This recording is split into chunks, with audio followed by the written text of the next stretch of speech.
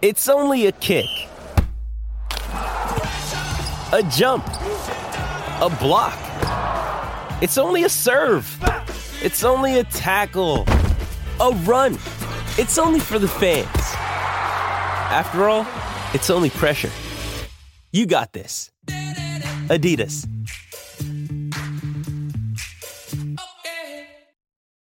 You ready? Showtime.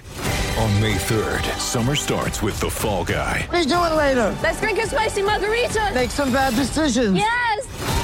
Audiences are falling in love with the most entertaining film of the year. Fall Guy. Fall Guy? Fall guy. That's what the poster said. See Ryan Gosling and Emily Blunt in the movie critics say exists to make you happy. Trying to make it out? Nope. Because I don't either. It's not what I'm into right now. What are you into? Talking. Yeah. The Fall Guy. Only in theaters May 3rd. Rated PG-13.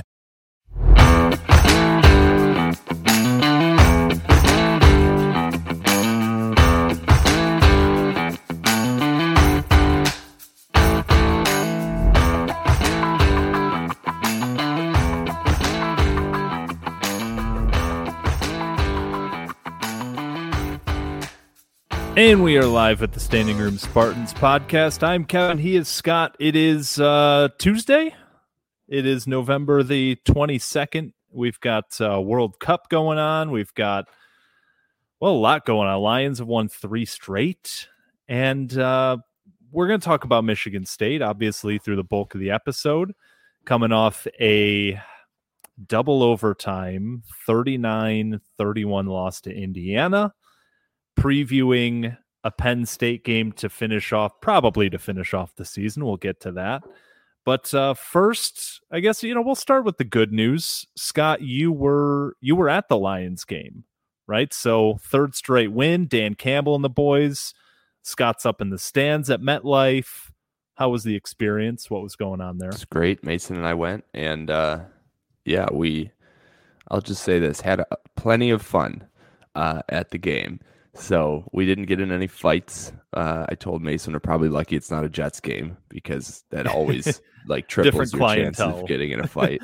We won. The pride is rolling. It was a great salve for the whatever you want to say, that Indiana game was. It was a great bookend to put that in the past. And the Lions, it's pretty incredible. They're going to make the Super Bowl this year. It is a hell of a story, I will say that you and I went to a Lions-Giants Monday night game. It's probably 5-6 years ago now. Yeah. In New York, and I do remember one. It was a scuffle. I wouldn't say it was a fight. There was a scuffle in our section there, but I would imagine the Giants and Jets crowd are a bit different in terms of rowdiness. Probably, I think we've done this before, but it's like the Yankees, Giants, Knicks crowd compared to the Mets, Islanders, Jets. Yeah. They're. And every fan base has somebody willing to hit you in the face if you give them a reason. But we avoided those this weekend, and we came out smiling. I'm 2-0 on Lions games at MetLife. Like you said, we went to that one a few years ago and won.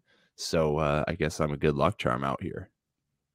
There you go. We just need you because you're going to be at the Penn State game this weekend. So hopefully that luck carries over. We can get bowl eligible. I was also at the Michigan game. Yes, I was going to avoid it, but take that information however you wish. We're going to look at this optimistically, glass half full. No, so we'll get into the Indiana game to start here. We'll get into the Penn State game later. And obviously, just a crushing loss. You go into the game. We were just talking about this. We opened as, I think it was a 12-point favorite on DraftKings, and I hit it there and said 12. Just given the situational context of the game. Indiana's coming off 7 straight losses, couple blowouts in there. Quarterback is hurt. Michigan State finally starting to pick it up, playing some better football, couple wins in a row, playing for bowl eligibility, and just situationally, like from a Vegas odds perspective, that's got to be worth like a touchdown. And then you look at the two teams, Indiana, terrible defense, terrible offense, nothing to write home about. Again, there was just no reason to believe going into the game that Indiana could win. And they come out, have that long touchdown early by the quarterback. And at that point, I'm thinking, like, I've been a sports fan for a long time. I'm never feeling super comfortable about any result. But yeah, you think, all right, you know, it's plenty early. They've got one play in them, and then they'll fall apart. We'll start pouring it on. And we did, 24-7 at halftime. Thinking, all right, we're going to cruise this thing, 38-10, something like that. Final score, bowl eligible, and, carry on with an otherwise pretty mediocre season. And the wheels fell off. And we'll talk about why those wheels fell off, what that means moving forward. You start looking at some of the things. I mean, it's senior day, and you start kind of looking at the roster a little bit differently when senior day pops up, and you start thinking, man, Xavier Henderson's not going to be around next year, and Jacob Slade's not going to be there on the defensive line. You start thinking about some of these guys you're losing, and suddenly we're hitting that point of the year where 2023 is right in front of us on the windshield, right? And I don't know, man. This was just this was a bad loss for a lot of reasons. A lot of people are quick to blame the coaches. A lot of people are blaming the kicker. A lot of people are blaming everybody on the roster. A lot of blame deserves to go around, and we'll talk about that. But I don't know, man. It was just as bad a loss as I can remember in recent memory. Yeah, we were comparing it to the 2019 Illinois loss, which I think was like a 3 or 4 possession fourth quarter collapse. I didn't go back and watch it. You couldn't pay me to do that. But that team felt more equipped to come from behind. I mean, we gave up an enormous second half lead to a team that can't throw the ball. That's like 2 completions. If we want to find something to feel accomplished about, it's the fact that we figured out how to lose to a team that can't throw with a 3 possession lead. It gave up 24 points in the second half to a team that completed 2 passes the entire game. And one of those, I think, was in overtime. And one was in overtime, yeah. And the other, I don't know, they probably didn't count the 2-point conversion that they had. Mm-hmm. I guess, and that goes separately in the stat category. So yeah, one of the long pass in overtime. So one other pass in regulation. That's it was like just 7 yards. That doesn't happen. That's not just like, oh, that can't happen. You know, we shouldn't be doing this. That literally just does not happen. 24 points. What was it? A 24-point comeback or what? 17-point comeback. It was 24 in the second half. Then they got a touchdown. Then we got a touchdown. So at 2 different points, we had a 17-point second half lead. Yeah. And you saw the rest. I mean, this was, and by every account, like a full team loss. Yeah. And the reason there's so many different people getting blamed is because everyone did their part to lose this game for Michigan State. I mean, you had go ahead. And no, I just wanted to say, like, it's one of those things where there is so much blame to go around, and yet it seems like the majority of the fan base has turned straight to the coaches, which, hey, that's just kind of how it goes, right? People are turning to Mel. People are turning to Jay Johnson and Scotty Hazelton. And we'll get this out of the way because this is something I've been thinking about for a couple days in a row now. We were a couple mistakes away from still easily winning that game. So the start of the second half, there were 2 drives to start the second half for Michigan State. And I think if either one of these 2 individual plays happen, then we can hold on for a win. And it might not be pretty, but it makes a big difference. First drive in the second half, we get the ball to start. We go 3 and out. But on that 3rd and 6, Peyton Thorne drops back, sees Daniel Barker left sideline, hits him in the numbers. He was open, drops it. That ends the drive single-handedly. Right? He catches that ball. We keep momentum. We keep that drive going. Who knows? We might go down and score.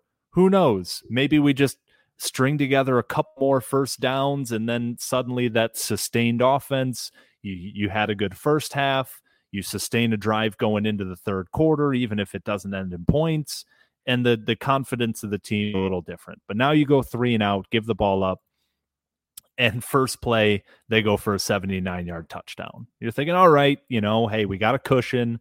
We're still up 2 scores. We get the ball again, and you have that delay of game where it's inexcusable. A delay a game out of a kickoff is one of the more inexcusable plays in football. You and your unit are together on the sideline. You have all the time in the world to prepare what that play call is going to be. You get out on the field, you can't get that communicated. You get a delay a game. And the reason that was so important, the very next play, Jalen Berger runs for 12 yards. Would have been a first down. Now that turns into a 3 and out. You punt it right back to Indiana.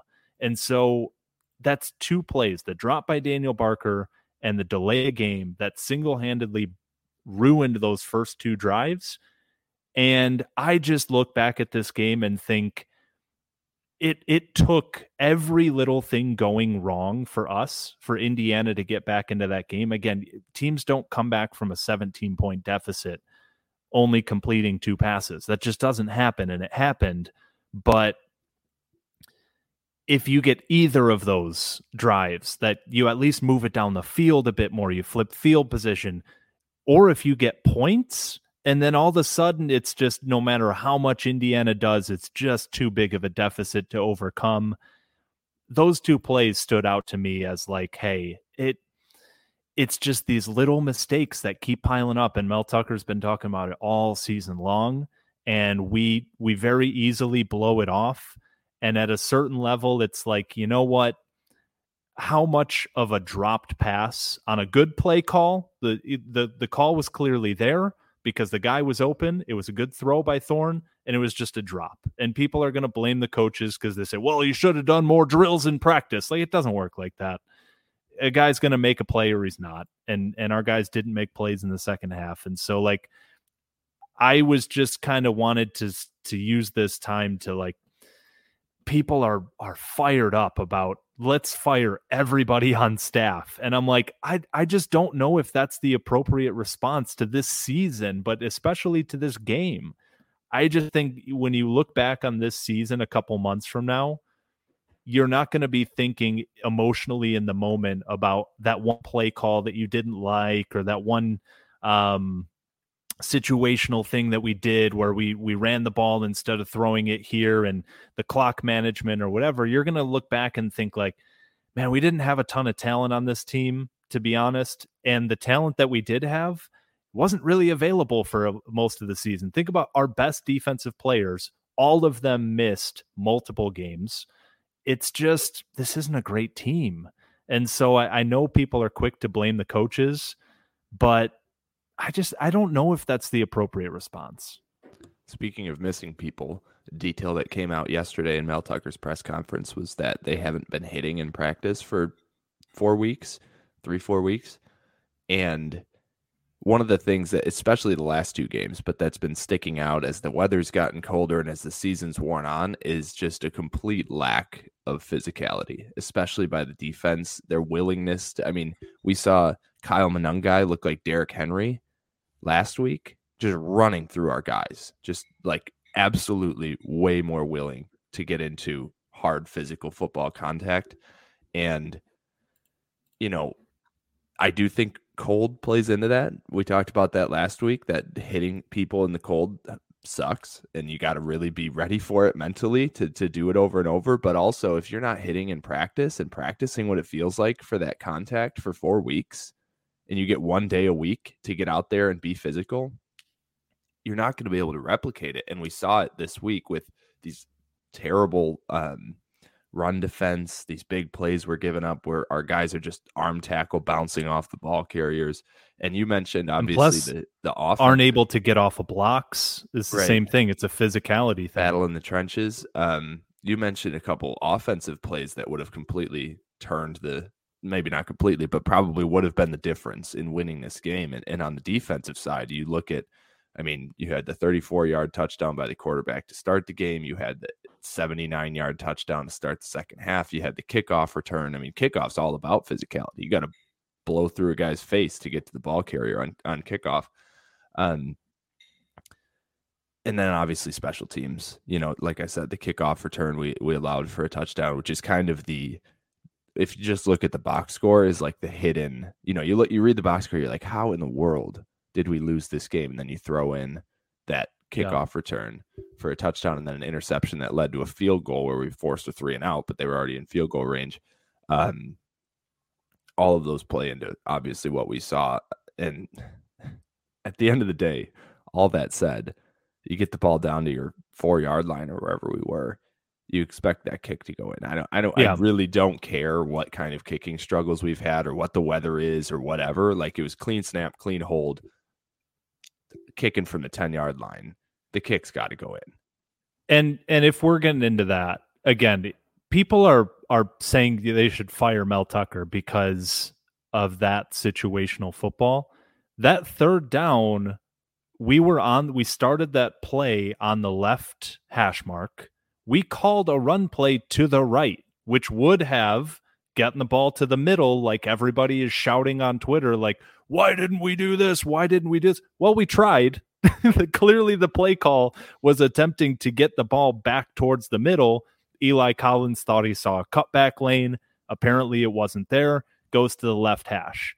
And again, like you mentioned, man, it's a 22-yard field goal. If we're blaming coaches because a kicker can't make a 22-yard field goal, I don't know what to tell you, man. That's not understanding the game of football, because what else is he going to do? What you want him to go for it on fourth down? There were folks. How insane would that be if we don't make that? And then everyone's like, I don't care that our kickers have stunk all year. You have to kick the field goal there. Like, the game's on.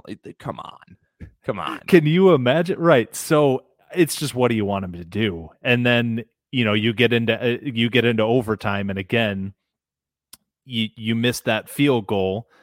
That was more on the snapper than the kicker, because the kicker didn't really have a chance. I think the kick was going to go in, but it was just so delayed. It would have gone in. It's blocked. Just he didn't have time to get it up, right? And there was enough penetration on the line that he just had no chance, right? But again, it's like, what, are we not going to kick the field goal? Are we going to go for it on 4th and goal from the 9 or 10 or whatever it was, 8 or 9, instead of just kicking a 28-yard field goal from damn near dead center? That's the frustrating thing. And I just logged off at Twitter because I was like, I can't read all this. But that's my thing for all of the people blaming the coaches. I'm saying, with these situational calls, what would you have done differently? Right?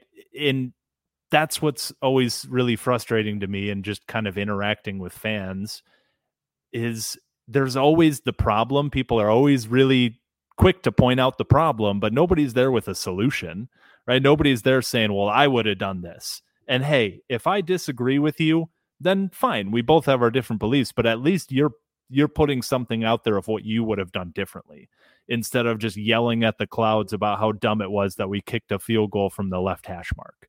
It's like, well, what else were we supposed to do? We called a run play to the right that would have gotten us back in the middle. The player decided to do something differently. So we said, okay, well, we're on the left hash mark, but we're still going to kick the field goal because it's a 22-yard field goal. So I don't know what else you want us to do. Yeah, I mean, this was Mel Tucker talks about, well, every football coach talks about playing complementary football in all 3 phases of the game. This was a complementary loss. Like, it really was. There's no one person. I mean, you could say, because every piece of the program seemed to fall apart during that game, I'm okay if you say that's on Mel Tucker because it's his program, right? And, hey, he's the one making the money. I get it. Right. And it's his program. He's the guy at the top, and, it's accountability should flow up. But I mean, there's so many different people, players, staff, coaches, whomever on that field, that they make one play or make one different decision, and the outcome is different. And then you zoom out and you look at, like, senior day. Eli Collins was going to have, like, his moment. And I still think know. to an extent he did, but obviously there's a huge asterisk now. You had Ben Patton, a senior, who struggled all year and had, I mean, with how this season has gone, Ben Patton makes that one of those 2 field goals to win the game, and it's water under the bridge. Like the whole season is like, you know what, just fine. The whole year we had a bad kicker, but hey, you know, he got us into a bowl, and the bowl eligibility is right there. And Indiana had lost 7 straight, and it just the knife just keeps getting twisted when you think about this game. Mm-hmm. And like, I don't know if there's that much more to be said about it. It's a terrible loss that sets the program back. I mean, it's not just one loss. That honestly feels like, and we'll see what happens this weekend, but if, you know, we'll talk about Penn State in a minute. The difference between winning and losing that game is going to continue to snowball for months. And I know we lost 6 games so far this year, and each one of those is worth the same amount in the loss column. But when you think about the end of this season and how this season panned out, your mind is going to snap right to this game for years. Yeah.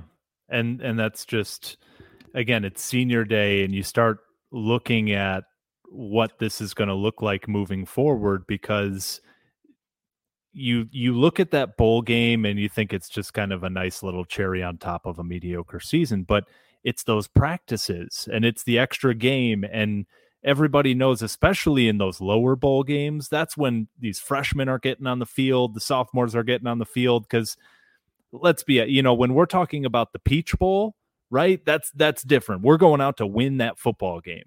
We're talking about the Quick Lane Bowl. All right, we're going out to win the football game, but there's also points B, C, D, and E that we're trying to evaluate players going into next year, right?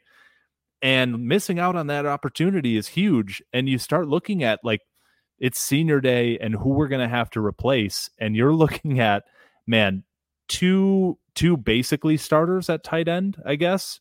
Your punter, who, hey, it might be the best punter in the country. We're going to have to replace that.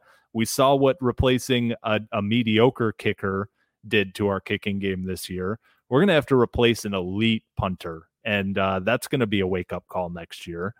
You're looking at both of your outside corners, who, were they great this season? One of your outside corners, Ronald Williams, your third corner, I guess. Who, were they great? No, but clearly they were better than the guys behind them on the depth chart. So you're going to rely on some corners that you just have no game experience with. Basically, your whole defensive line is gone again. Xavier Henderson, we know how much he's worth in this lineup when you just look at the splits of when he plays versus when he doesn't play and our win-loss record. One of your starting linebackers is gone. It's just, you start looking at how this might snowball, like you said, and it just doesn't give me a whole lot of nice feelings going into what would be a long off season. And we'll talk about the Penn State game because the season's not over, but it sure felt like the end of a season on Saturday, right? When that clock hit 0 and Tommy Allen is screaming and jumping onto the field, it sure felt like, well, that's our season. It didn't feel like, well, we'll come back and get them next week. It was just, tough year. And that was just kind of the ultimate sigh at the end of the game. Like, man. Yeah, I mean, I guess we can turn the page to Penn State now because we do have one more game, and that's kind of a good segue for it. Almost feels like a bonus opportunity.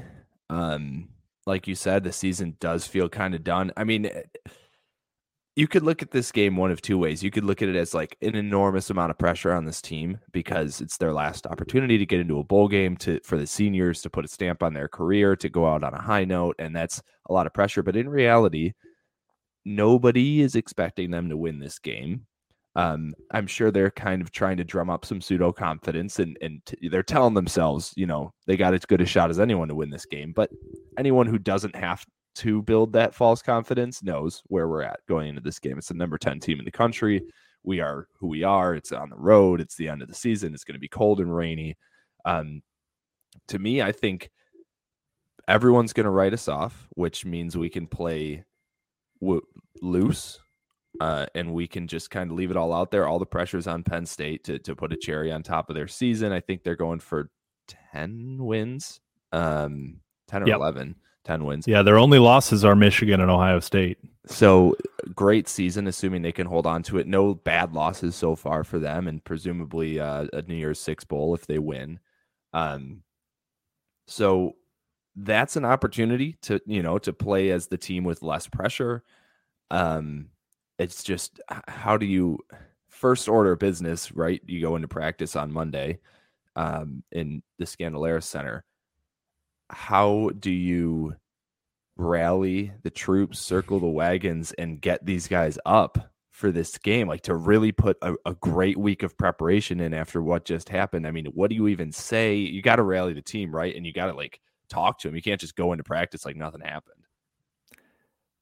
I don't know. And that's why Mel Tucker's getting paid a lot of money. I can't even imagine going in, I guess yesterday probably, to start preparing for this week and just turning on that film, because this isn't one of those that you can just flush it down the toilet, right?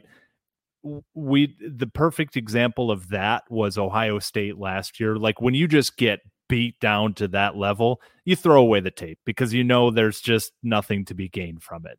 This isn't one of those situations. You have to go through this game and watch again those little mistakes and see, hey, if we make this catch, if we don't get this delayed game, what were we doing here, guys? Like, this is one where you have to watch that tape, and I don't know how you can watch that again and then come out and just be, ready to go, confident going into Saturday. I don't understand. And on top of that, again, all these guys who were suspended and hurt,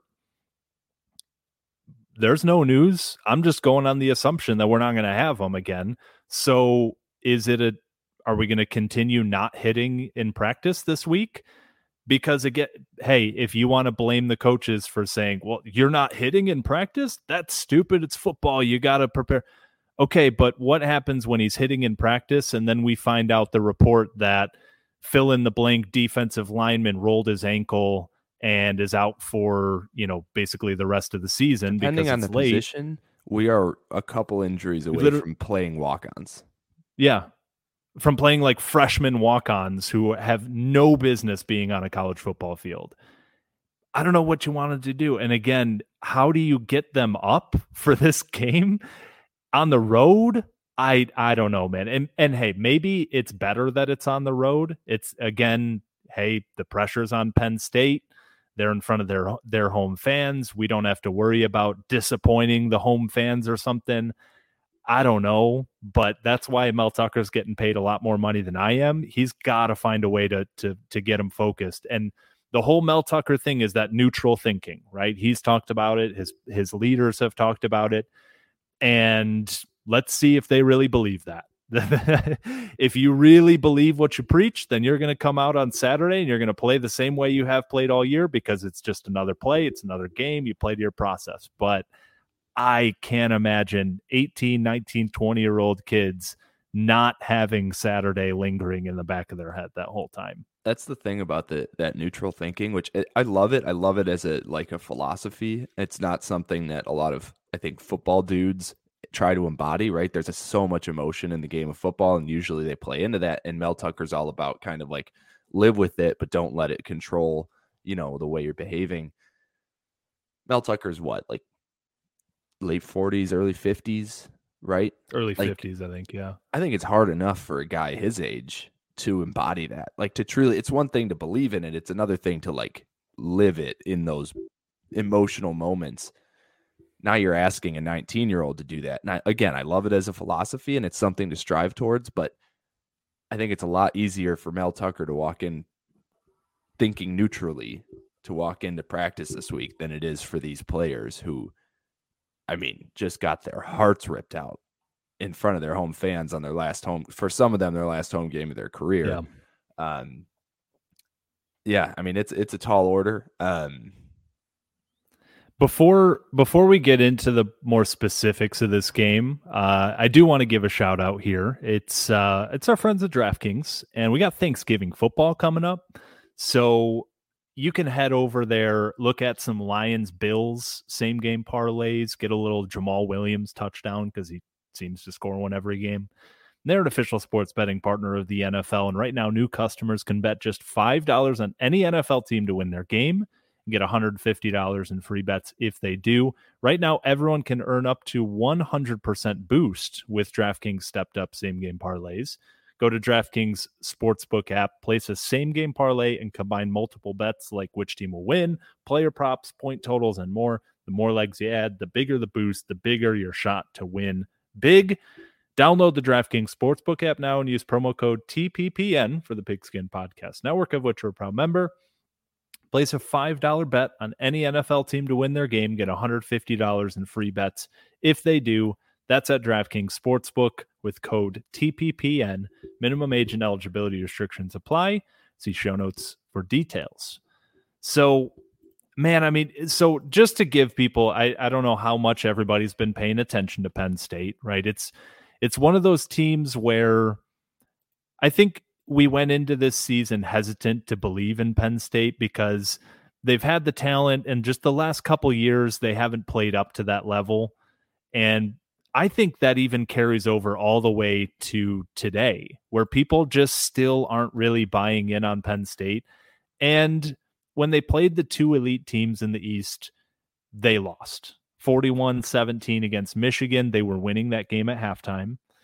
And 44-31 against Ohio State. They were winning that game in the fourth quarter. So other than that, all they've done is rattle off 9 wins, basically blow out everybody in their path. The last 3 weeks, 45-14 win at Indiana, 30-0 win at home against Maryland, 55-10 at Rutgers. They've just been killing people. And when you look at Penn State, you think of Sean Clifford, the kind of gunslinger. He can make a play that'll win you the game. He'll make a play to lose you the game. 18 touchdowns, 7 interceptions. Sean Clifford is playing like Sean Clifford plus. He's just playing a little bit better than he normally does, and that's good enough. When you've got these 2 freshman running backs, man, Katron Allen and Nick Singleton, they're both running for 5.5, 6.5 yards a carry. They're both damn near 10 touchdowns on the year. They're both over 750 yards on the year. Both true freshmen. These kids are unbelievable. I hate rooting for in-division opponents. You know, Penn State, we got the rivalry thing, but I don't really look at Penn State the same way that I look at like Michigan and like, I will never root for them. And if Penn State's in a bowl game against another big team, I'll probably end up rooting for Penn State, you know? And these 2 freshman running backs are kind of fun to watch, man. So it's a really talented team. It's an unbelievably talented defense, and it's going to be a tall order. I think this is right up there with Michigan and Ohio State in terms of the most talented teams that we're going to play all year. Man, Penn State has earned the right to be in that conversation of the elite in the Big Ten. If Penn State plays their A game, is there any chance that we win this football game?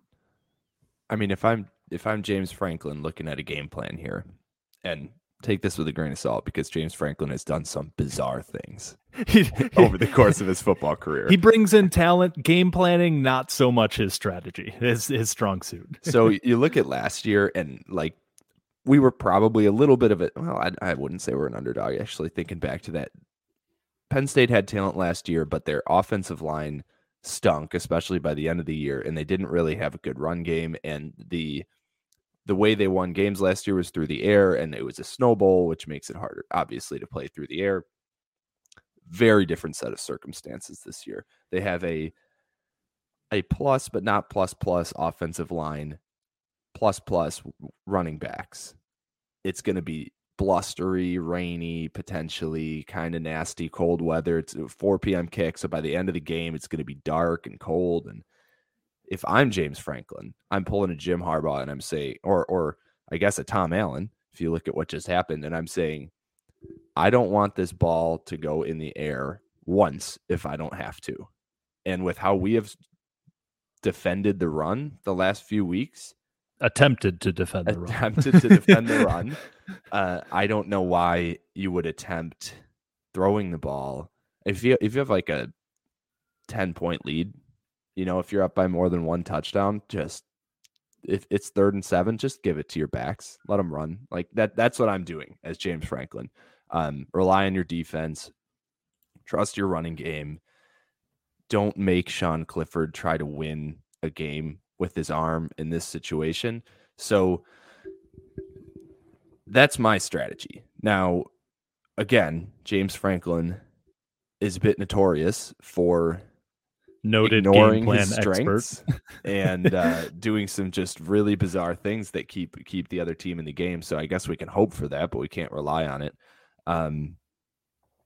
The challenge too, so they're gonna try to run the ball, and I think they're gonna have a lot of success doing it, especially if we don't feel like tackling with more than 2 fingers again.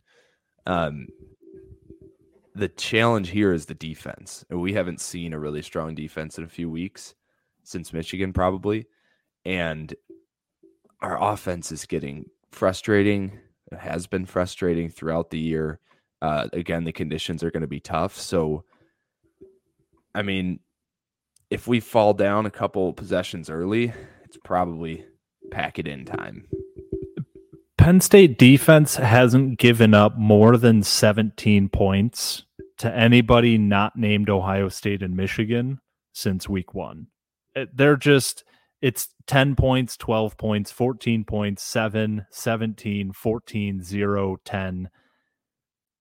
It's a really good defense. They're led by their defensive backfield, which you look at matchups for this game, not ideal for us. We look at a great defense like Wisconsin. That was actually a pretty good matchup for us because their weakness was in the secondary, and we could exploit that because we have 2 great receivers. When they're lining up 2 NFL corners on the outside, and suddenly those 50-50 balls to Jaden Reed and 50-50 balls to Keon Coleman, those are more of true 50-50 balls rather than like, well, you throw it up to Keon and it's an 80-20. You throw it up to Reed and it's an 80-20. That's not the case against these corners. They're big, they're long, they're lining up over 6 foot, and it's just a tough matchup for us. And that Penn State has got some dudes off the edge. They've got some dudes at linebacker. They always do. This year is no exception. It's a nasty, nasty defense, dude. And the biggest issue is they really have that knack for forcing turnovers, for big hits. They are they cause havoc.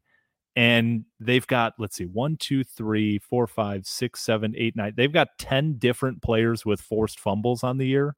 They've got 1, 2, 3, 4, 5, 6 players with interceptions on the year. 3 players with multiple interceptions on the year. The whole defense swarms, attacks, they're aggressive, they're physical. And I know it's not our defense lining up against their defense. So in this sense, what I'm about to say doesn't really make sense, but bear with me. When we're not able to hit in practice, just because we're so not deep. I don't want to say shallow. You can't say depleted. Shallow. What are we? Thin, depleted. Yeah. Thank you. When we can't even hit in practice, and then you go up against a Penn State team that is as physical as they come, it's just, I don't love that. I do not love that. You're lining up against future NFL guys on the Penn State defense who are going to play fast and physical. You're lining up against, future NFL guys on an offensive line. You're lining up against future NFL running backs who are going to run right through you.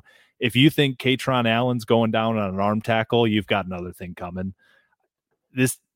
It's just not a good time to be playing Penn State, given the emotional baggage that we're carrying into this game, given the lack of depth that we're carrying into this game. I don't want to be too just, negative Nancy here, but when we're trying to preview a game, I don't know, man. I'm just going to call it like it is. They've got like 12 guys with more than 2.5 tackles for loss. They've got like 10 guys with sacks. It's a bad matchup. I think Peyton Thorne's going to be running for his life. And I think as good as our receivers are, it's going to be tough to uncover against NFL corners. I don't find the matchup that it's like, well, if this happens, we can pull this off.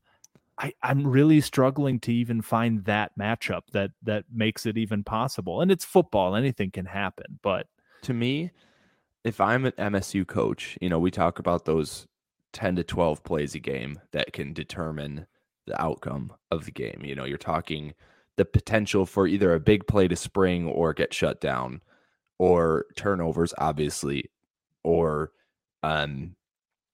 huge punts even to flip field position can play into that, or just big third, fourth down stops or conversions, depending on who has the ball. Those are the things that you have to focus on, because down in and down out, we don't have the talent to win the line of scrimmage, to make those plus plays. But you have to, as a coaching staff, I think you have to take some risks in this game to try to manufacture more opportunities for those big leverage plays. So whether that's blitzing more to try to generate, a sack fumble or a bad decision by the quarterback, whether that's just taking more shots on the offensive side, and hoping, I know it's not the greatest matchup for our wide receivers, but at the end of the day, you have to give yourself a chance. If we just, we're going to avoid the outside wide receivers because it's not a good matchup, we're just going to keep it between the tackles today. That's not going to win us this game. It's not going to work. I mean, you have to just hope Keon Coleman can get in the head of the dude across from him and just own him. Regardless. Well, and he's an NFL dude, right? I wrote this down a couple times throughout the game on Saturday against Indiana. Like, the toolbox this kid has is unbelievable. For a kid that's 6'4", he moves so well. And he's a sophomore. It's just you have to give those guys chances, like you said. Yeah. So on top of that, you probably hope for a similar start that we had to like the Ohio State game, where CJ Stroud just kind of threw that boneheaded pick six to Chuck Brantley where he just walked it into the end zone. Like, you kind of need something like that to get it going, because CJ Stroud makes that play and then turns around. He's like, well, I'm still going to throw for 7 touchdowns, right? Sean Clifford makes that play and he might think, oh boy, I've seen this before. Right. And so, Penn State's not the kind of team that's going to just run you out of the building with big plays. They're not an Ohio State. I'd say more like a Michigan, where even when they're playing their best game, you're probably going to be in the game more times than not, at least through the third quarter. Like, you might be down, but you're not out. You're a couple big plays from pulling yourself back into it.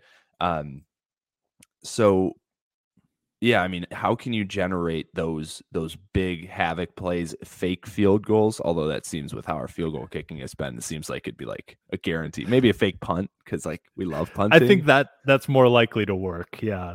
The fake, anytime the field goal team is marching out there, I can't even imagine the special teams coordinator saying anything other than fake. Yeah. I mean, Bryce Behringer is our holder, so if you want to like get the ball in the hands of your best player, like, it's not the traditional way you'd think about that, but this is dumb. But I've never understood why football teams don't put better athletes at the holder, right? All you have to do is catch the ball and put it down. Like a good wide receiver will be able to do that very easily.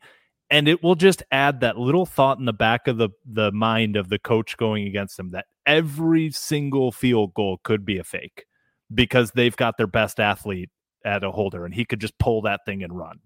Like it's dumb, Foster, but who played quarterback in high school. Yeah. Played basketball, great athlete. And like, to an extent, I'm like, okay, you put someone like a punter in there because you don't want your players to have to focus on too much. If you're a punter, you get your punting reps in at practice, and they got one more thing to focus on, and that's just like practice your holds. But backup wide receiver, exactly, throw them in there. It's the same thing with the up back in the punt game. Like, the teams with a dynamic kind of guy at the up back spot, and you're always thinking that they might just direct snap right to the up back, and he might kill us here. It's just, the more you can make the opponent think, the more it gives you a chance, because when they're thinking and then all of a sudden you hit them with a big play because, you know, they weren't ready or what. It's just kind of a dumb thought, but I don't know, man. We have, to your point, we've been doing a pretty good job, and credit to Scotty Hazelton, I guess, of scheming up run defenses. It was made a good point, and this sounds dumb, but Matt Millen made a good point where a lot of these plays, Cal Haladay is making the plays, and you got to give him credit for that. But a lot of these are just run blitzes, and they're designed. It's not like Cal Haladay is just magically, deciding, oh, I'm going to run through this hole and boom, the ball carrier's right there. Those are schemed, designed plays where Cal Haladay is coming on a run blitz and they're telling him, go through that B gap on the left side and make a beeline for the backfield. And what happens? He tackles the running back in the backfield because, nobody blocked him. That's more of a Scotty Hazelton check than a Cal Haladay check. It's just the fact that we can't tackle right now. And again, you go up against two great running backs. That's a problem. You can only scheme it up so well. If your guys can't tackle, then they can't tackle. So that's one thing is you hope that all of those kind of schemed pressures and schemed run blitzes, you got to get home on all of them. That's again for the pass and the run. If you 1st and 10 turns into 2nd and 12, hey, now all of a sudden you've got Sean Clifford pressing, and he might make a mistake because, he's behind the sticks. You got to hope that all of those calls work. When you blitz the nickel, you got to hope that he gets home and that they don't beat you for an easy 25-yard completion. When you drop that deep ball to Keon Coleman, you got to hope that he comes down with it. It's just one of those games. It's similar to Ohio State. It's similar to Michigan. Those 10, 12 plays, you got to come down with 90% of them, because the talent man-to-man across the board on the starting 22 with the team that we are putting out on the field on Saturday, and this isn't a total indictment on this football team, but the team that's out there right now, we don't match up. We just don't.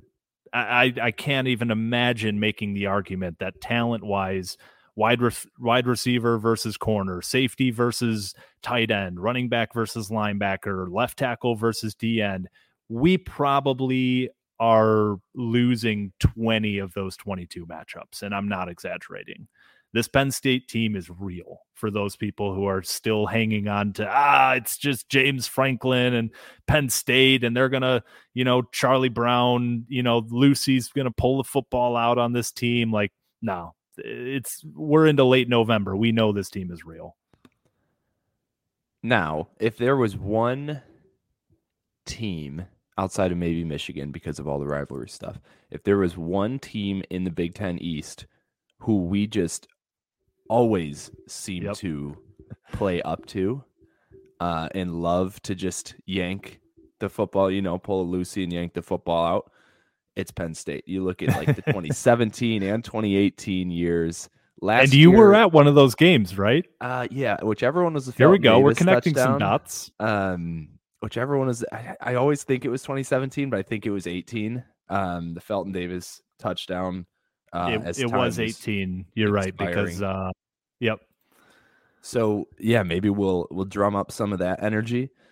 Did I tell you about the Penn State guy that was sitting by us and what happened to me at that game? So I don't think so. No, I was up in I was in the sky. I was smelling clouds up there, way up in the bleeds, and there was this group of 4 like middle-aged Penn State fans, and they were like, they were giving us crap, but they were, good sports, and we were just kind of going back and forth.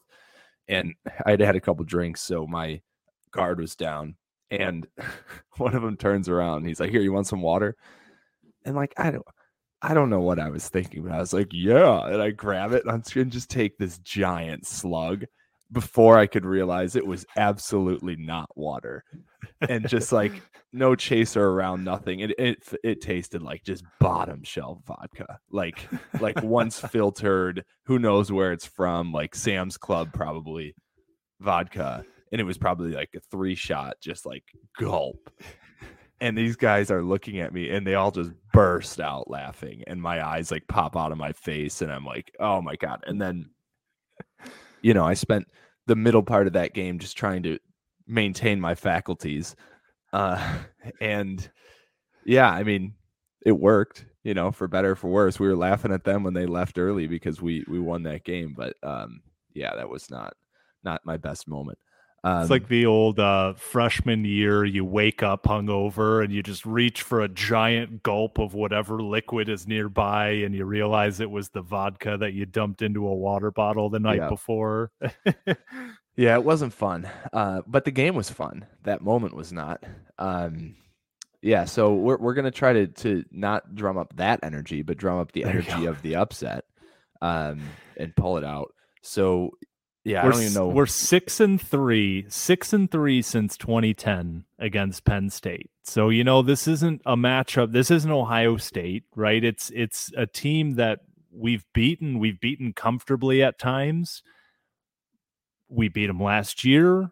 We are currently holding the Land Grant Trophy, the greatest trophy in all of college football. I'll be honest, man. I don't know what the spread is right now. The 18. Last time I checked, it was like 16. What is it? 18. 18 now. If I'm thinking rational, non-biased sports fan who's just kind of looking at where these two teams are and looking at the situation and looking at the talent and how each team has played the last couple of weeks, I would take Penn State to win and cover. I don't know how you get back up off the mat after last week if you're Michigan State. And this is one of those games that could snowball early for us.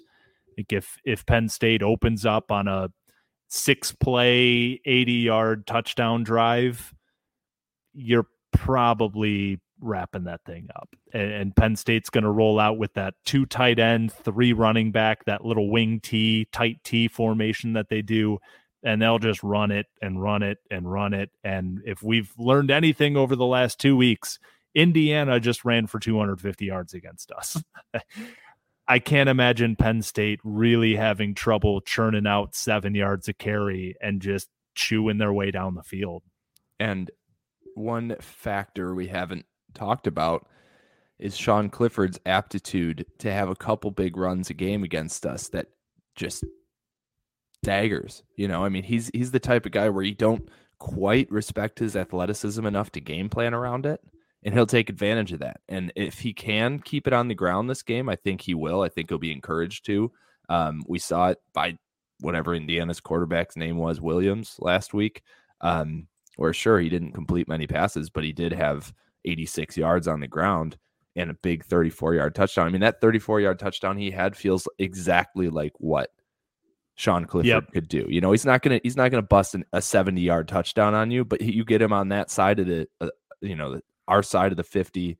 We're in man coverage. We turn our backs on him. They run everything to the outside. The middle of the field opens up, and boom, he is just gone. And much as I love our safeties, we have seen some bad angles lately trying to get to dudes who maybe are half a Speaking step of long touchdown runs, yeah. So that's something we have to account for and always seem to not account for against Penn State. If we want to pull this into our picks for this game, so we've got 18 at DraftKings. I think you kind of made your pick there. I'm taking Penn State to cover. I don't love the situation. I don't love the matchups. Again, if this was a more of a Wisconsin type of defense where they're really stout in the front, but weaker defensive backs, it gives you more hope that you can pull a couple of those big plays. But with how good their defensive backs are, I can't imagine us going out there and running for 6-7 yards a carry. Even after, we've been running the ball better. Jalen Berger, to talk optimistically, Jalen Berger's been running the football really well. Ran for over 100 yards last week. He was at 80-something the week before. He's starting to run confident. He kind of knows where the blocks are being set up. He knows what his role is in the offense. He looks a lot more comfortable. But I don't think he's going to go out there and run for 7 yards a carry against Penn State. And if you're going to tell me that Peyton Thorne's probably going to throw a couple interceptions, I'm taking Penn State to cover, unfortunately. Everything in my brain agrees with you, but it's the last week of the year, and caution is well into the wind at this point when it comes to picks. I'm not going to take us to win, but I am going to take us to cover. 18's a lot of points. It is a lot of points. I think we find a way to put a little bit of heart into this game. I think Penn State gets up enough to feel comfy and just starts bleeding the clock, and it doesn't get out of hand. Maybe it's a backdoor cover. They got a 3-touchdown lead, and we sneak one in the waning moments. I'll ask you this. If Michigan State covers, is it more because it's like a 35-24 kind of game, or is it more like a 20-10 kind of game? The score that popped into my head while we were chatting earlier was 28-10, which is obviously a push on 18 points. So I'm going to go with 27-10. Okay. Final score. Cover by 1. Bad day by the offense. Generally bad day by the defense, but maybe we force a couple field goals instead of touchdowns. That's still 5 scoring drives. If you go with 3 touchdowns, 2 field goals for Penn State, seems reasonable. Second half is just like a total snooze fest. We're down 17 the whole time, and then just punt fest. And they got their seniors in because it's their senior day, and they're up comfortably, like the bad seniors, not the good seniors. Every team has them.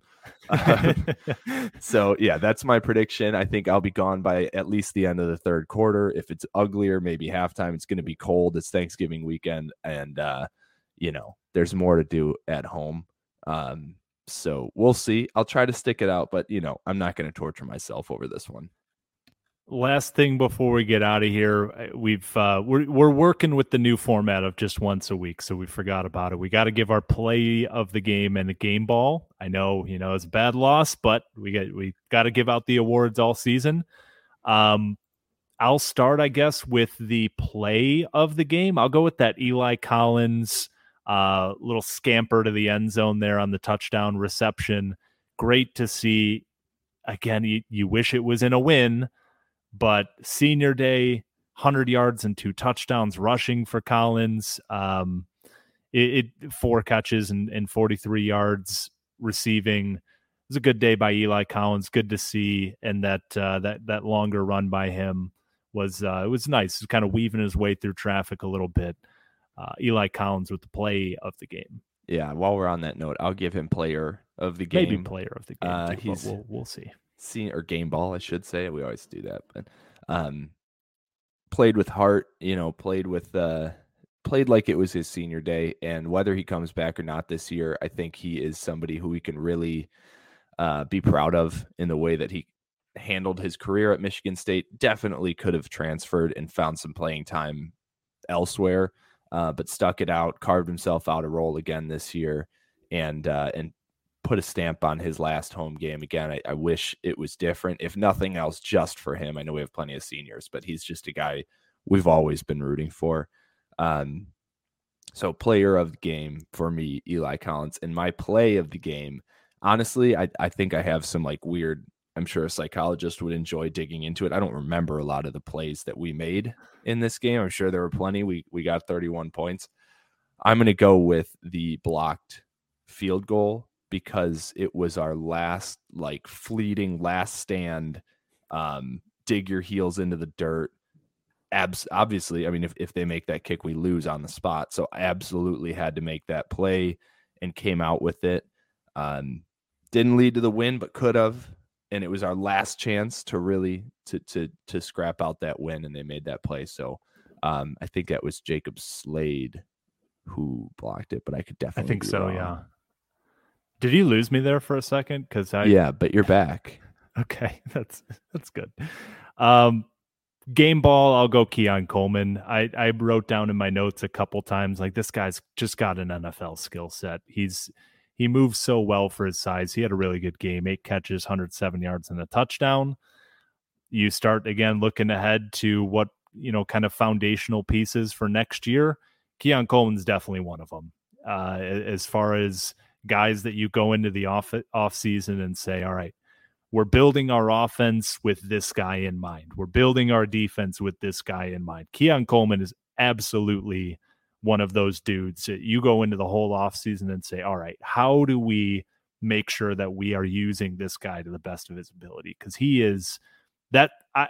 doesn't have a ceiling. It's just he could be a first-round NFL guy, and I know that sounds crazy, but just given the raw physical ability that we have to work with Coleman, on top of the fact that in his first season as a starter, he's looking at over 700 yards and 7 touchdowns with a quarterback who hasn't been playing very well.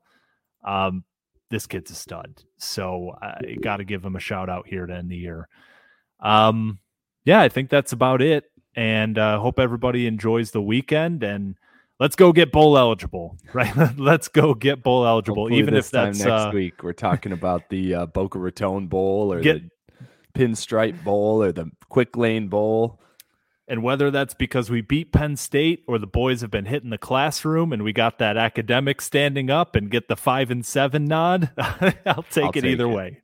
Either way. No shame on the Standing Room Spartans podcast. We'll take whatever we can get. Yeah, this time next weekend we'll either be talking about the bowl game we snuck into or teeing up the offseason, which we have been, I would say, mentally collecting some topics, some things to chat about. Obviously, roster turnover will probably be the first episode once we hit offseason, but we'll have to see first when offseason crawls along here. Yeah. All right, well, enjoy the weekend. Enjoy the football. Happy Thanksgiving to everybody, and we will talk to you next week. Until then, go green. Go white. Take care, folks.